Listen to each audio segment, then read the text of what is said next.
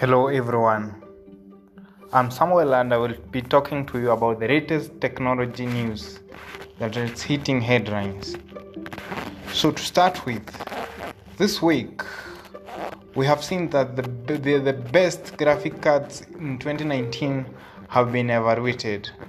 And we can see that in many years the graphic revolution has started and most companies are competing to be the best. And that's why this year AMD and NVIDIA have been compared, and from the results here I can see that there is a great difference between the two. So if you can see that this year has been particularly busy so far, NVIDIA released a whole line of refreshed RTS super GPUs as well as some surprising worthwhile mid-range offering. AMD has broken their stagnant streak with a few new cards of their own. All this is to say now it's a great time to consider picking up a new video card. If you are looking for a video card, maybe you are a gamer, or you can now you have an opportunity to have the best video card ever. Now you can find that one of the good video card we have is Radeon RX 550. Another one is GeForce GT 1030, and you can find this with just $100 or less. So this is something that you can get with just a little budget. If your budget is higher, like $200 or less, you can get Radeon RX 570 or Radeon RX 580. These are very good graphics. You can find that NVIDIA launched the Turing-based GTX 1650 earlier this year. However, we didn't think much of the GPU. Right now, the best you can see that below $200 value-oriented GPU option is the good old RX 580. Yeah, those are some of the best graphic cards we have,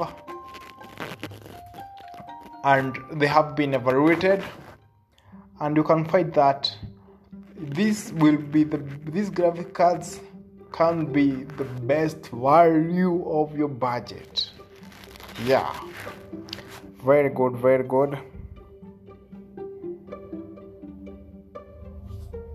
If we go to the next breaking news, is that Intel 10th generation 18-core bits Core i9 9980XE by 11%. You find that after evaluation, you can find that the CPU of Intel 10th generation beat Core i9 by 11%. That's very good news for those people who are interested in those. Other great news we found is that AMD has rebadged their budget of GPU again, now called 600 series. That's very nice. Other news,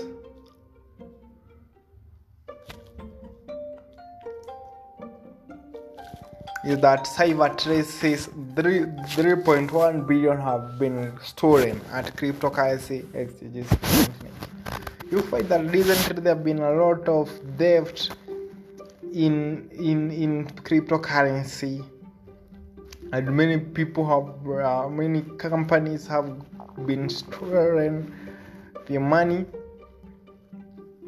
And now this is the latest cryptocurrency at money laundering report that says that this is just an estimation that a total of 4.3 billion in crypto funds was stolen or looted through fraud and theft throughout 2019, which is almost 4 times the total amount of losses registered last year. So I don't know if it's next year we are going to expect if we are going to expect more theft, or there will be more cyber security that will reduce this. This is something that we are expecting to see next year. We find that the analysis shows that just in the second quarter of 2019, hackers have been able to take almost 112 million in Bitcoin, Ethereum, and alternative coins from exchanges. It's worth noting that these numbers are based on the value of the digit asset had when they were stolen. Yeah, so you find that the value of this cryptocurrency, they keep on fluctuating. So this amount that you are saying, 125 million, it's the worth of the cryptocurrency when they were stolen. And a notable example which we have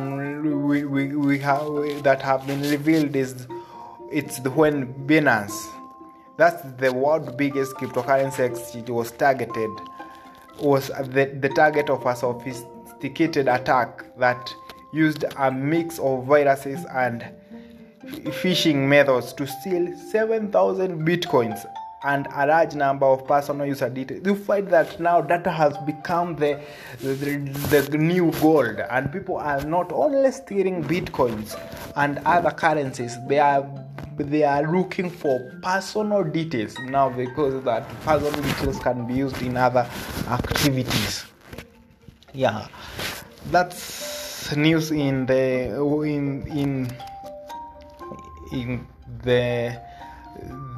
theft of cryptocurrency. Next, when we moving on, we can see that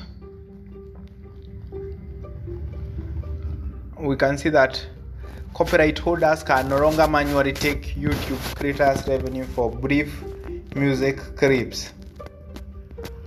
Now, before we get into that, some context. The content ID systems allow copyright holders to look for matches between their content and audio or video of various YouTube clips.